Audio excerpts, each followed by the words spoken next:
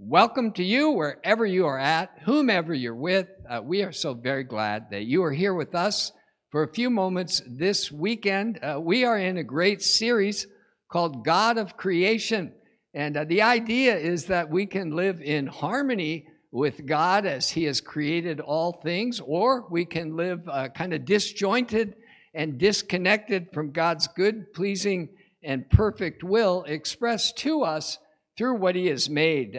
One of our foundational passages has been this text from Romans chapter 1, where the Apostle Paul makes some pretty amazing statements about how God has made Himself known through creation. In fact, he writes, what can be known about God is plain to them, to us, to people, because God has made it plain. Well, how has He done that? Paul says, ever since the creation of the world, God's invisible qualities, and then he names them, His eternal power and His divine nature have been clearly seen, being understood from what He has made. You know, that's, again, an amazing glimpse of reality, that everything that can be known about God's eternal power and His divine nature are clearly displayed to us through everything that God has created. You know, someone once said, if God is infinitely good, but He's not eternally powerful, that's a problem for creatures like us. But you know, the opposite of that is also true. If God is eternally powerful, but He's not infinitely good, that also creates problems for us. But as God has made Himself known, He is both. He is absolutely capable, and He is incredibly and entirely good. And Paul is saying that creation reminds us of that every day and in every way. And here's kind of the gist of this series. I'm hoping as we go through different aspects of what God has created and how He's made Himself known, that you and I will become more open to the revelation of creation. That there would be something in us that is more yearning to sync up and live in harmony with God as He has made Himself known through everything that He has made. You know, kind of a sequel to that attitude of being open to the revelation of creation is it draws something out of us. And for lack of a better phrase, I would say it like this.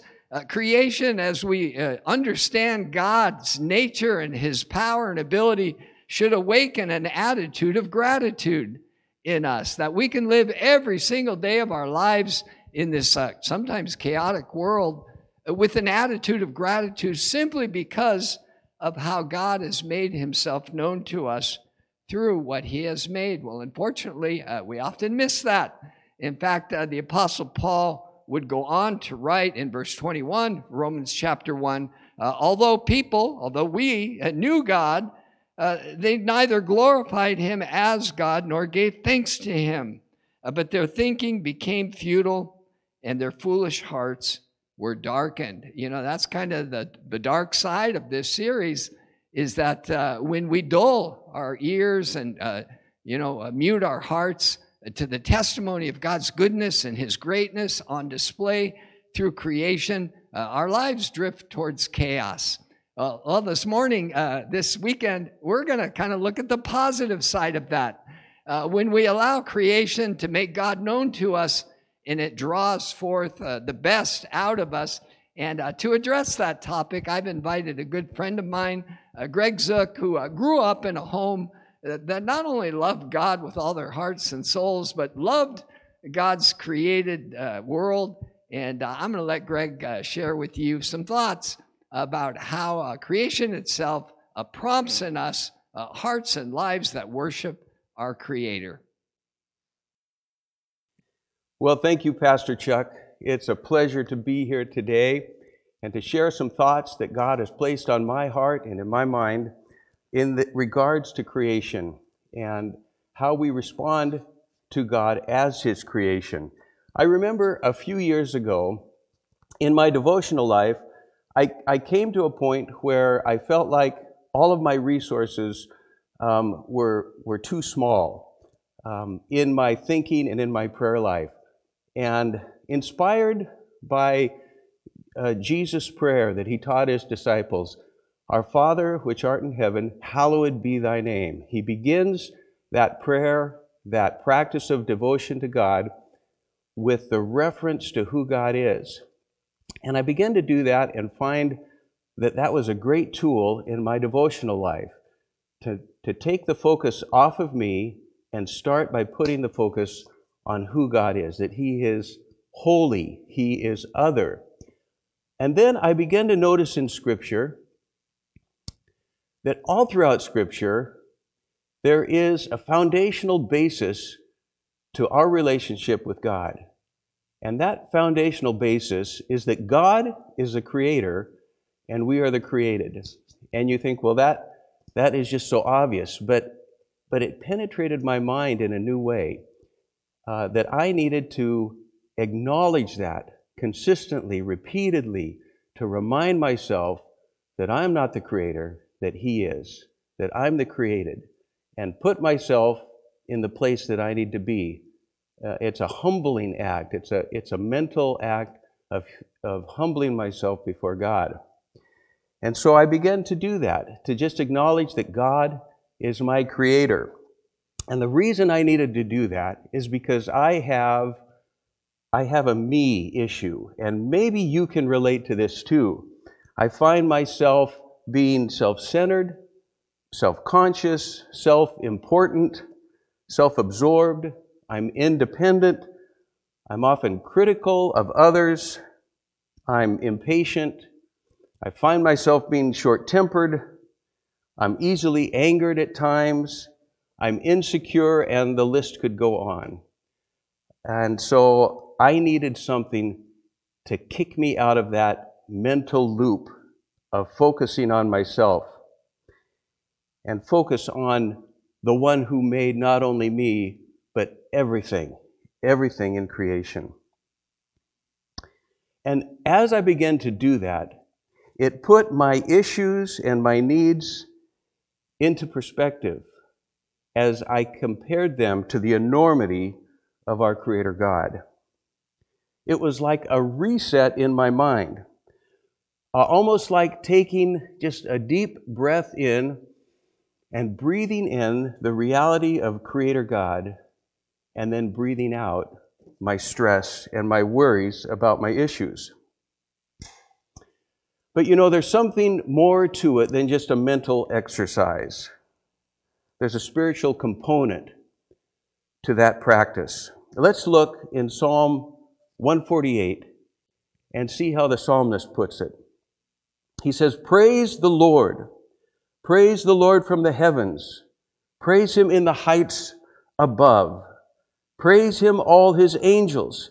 Praise him, all his heavenly hosts. Praise him, sun and moon. Praise him, all you shining stars. Praise him, you highest heavens and you waters above the skies. Let them praise the name of the Lord, for at his command they were created. And he established them forever and ever, and issued a decree that will never pass away. Praise the Lord from the earth, you great sea creatures and all ocean depths. Lightning and hail, snow and clouds, stormy winds that do his bidding. You mountains and all hills, fruit trees and all cedars, wild animals and cattle, small creatures and flying birds, kings of the earth and all nations, you princes and rulers of earth, young men and women, old men and children. Let them praise the name of the Lord, for his name alone is exalted. His splendor is above the earth and the heavens. And he has raised up for his people a horn, the praise of all his faithful servants of Israel, the people close to his heart. Praise the Lord. I think it's interesting as we go through that passage to see that the psalmist oftentimes is talking about inanimate objects, praising God. He mentions the heavens, the heights. He mentions the sun and the moon, the stars, and the waters and the skies. All of these things he's saying that they praise the Lord. And it occurred to me that everything in creation is praising God simply by existing, simply because he created it and it exists, and as a result, its existence is testimony to who God is, that he is the creator, that he is supreme and over all things. I think this is true. I think Scripture bears this out in other places. In Psalm 19, verse 1, the psalmist says, "The heavens declare the glory of God, the skies proclaim the work of his hands." And in Romans 1, as Pastor Chuck mentioned earlier, "For since the creation of the world, God's invisible qualities, his eternal power and divine nature, have been clearly seen, being understood from what has been made, so that people are without excuse." When you think about it, as we look back in Genesis, it tells us that God spoke and things came into being. That God created out of things that were not seen, and they became into existence. And if you think about it in terms of the word being spoken, and then once that object is created, that word then echoes down through the ages, and that echo is the praise of God, the evidence of God's divine nature. And it's easy maybe to think about that in terms of inanimate objects, because oftentimes I like to go out in nature. It's my mental health exercise. I remember I was at a very stressful job, and so oftentimes at my lunchtime, I would go out to a lake or the water and just sit out and look at the water and be refreshed in my soul. And I didn't really know why that was. I know I love being on the water, and it was my happy place. And I know probably many of you have a happy place that you like to go to, a place that refreshes your soul. And oftentimes that has to do with nature, in the mountains, on the water, out golfing, or just being outdoors.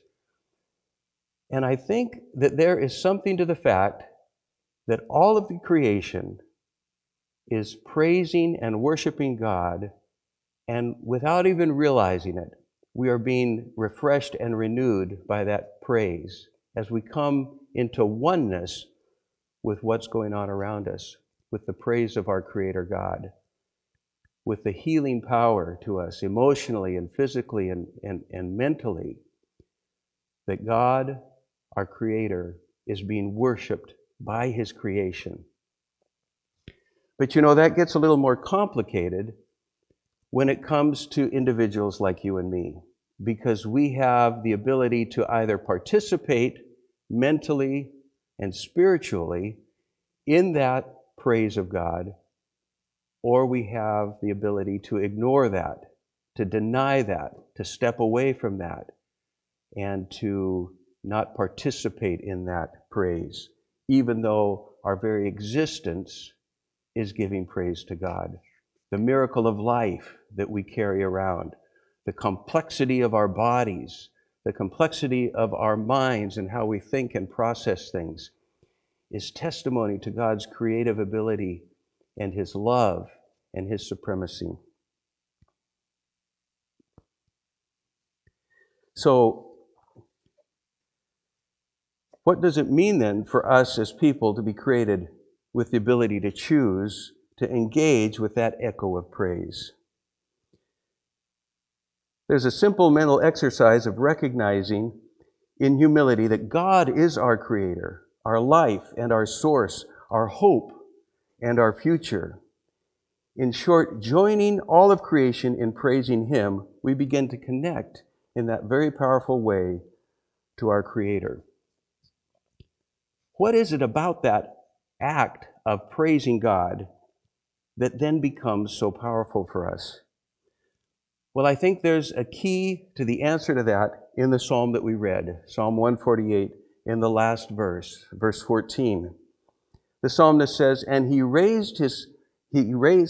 has raised up for his people a horn." Now that term horn signifies strength or power. You know, if you think of a rhinoceros and you see that horn on the rhinoceros, that's the powerful part of that animal. Of course, its muscles are huge, its legs are powerful, but it's the horn that really grabs your attention.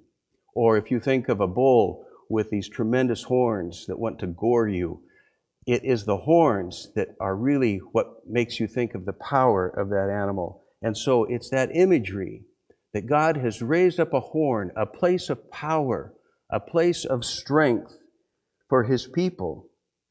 And then he goes on to describe what that horn is. He says, "The praise of all his faithful servants of Israel, the people close to his heart." And it just clicked in my mind that it is the praise that we offer to God that gives us that strength. That is the strength that God has promised for us. Not only that we are innately praising God just by our existence, but that we join in with our mental assent and that we find a place of strength, a place of power, a place of healing, a place of hope, a place of abundance in that act of praising God. That's where our strength is. And then the psalmist goes on to tell us, not in this passage, but earlier in Psalm 22, why that is. Psalm 22:3 tells us that God inhabits the praises of his people. "Be thou art holy, O thou that inhabitest the praises of Israel," in the King James Version. That God is enthroned, that he dwells in, that he lives and moves in the praises of his people. So that praising God puts us in a frame of mind that gives us access to God that we would otherwise miss. We begin to join with all of creation, all of this worship of God that's happening around us simply by its existence. And we join in concert with that in our minds, in a simple act of acknowledging God as our Creator. As I begin to practice this in a very simple way, I'm sure there are much more elaborate ways and extensive ways to do that, but for me, it just is helpful for me to find a way that is consistent. And it's as simple as in the Lord's Prayer, "Our Father which art in heaven, hallowed be thy name." I just need to remind myself that you are holy, that you are other, that you are God. And in that same way, I say, "Father God, you are my creator. You are my source. You are my future. You are my hope. You are my breath and my life." It's those kinds of words, those kind of mental assents that help me reorient my mind, reorient my spirit, and align myself with what all of creation is doing, with that echo down through the millennia that says, "And God said, let there be, and it was so." And that echo comes down, and I acknowledge that and say, "God, you have let me be, and I am yours. I am your creation. Show me how you want me to live. Show me how you want me to love. Show me how to honor you with my life, with my work, with my family, in my relationships." Because that is where my power comes from. That's where the change happens in my life, is as I partner with God, as I join God in recognizing who he is in all of creation, that he is over it all. The other thing that happens when we do that is that it affects how we look at the rest of creation. We have trouble in relationships. I think that's the messiest part. That as we interact with coworkers, with family members, with neighbors, sometimes it's hard to acknowledge that they are God's beloved creation as well. And as I recognize that God is my creator and humbly acknowledge that to Him, and then I think about this broken relationship that I have, I then am also reminded that they are God's creation, that their very existence is a praise to God. And I begin to look at them differently. I begin to respond to them differently. And I begin to draw on the power that I experience in that act of praising God, where He inhabits my praises and is then influenced into how those relationships are dealt with in my life. The stress begins to dissipate, and my attitude begins to change towards them, which changes the situation.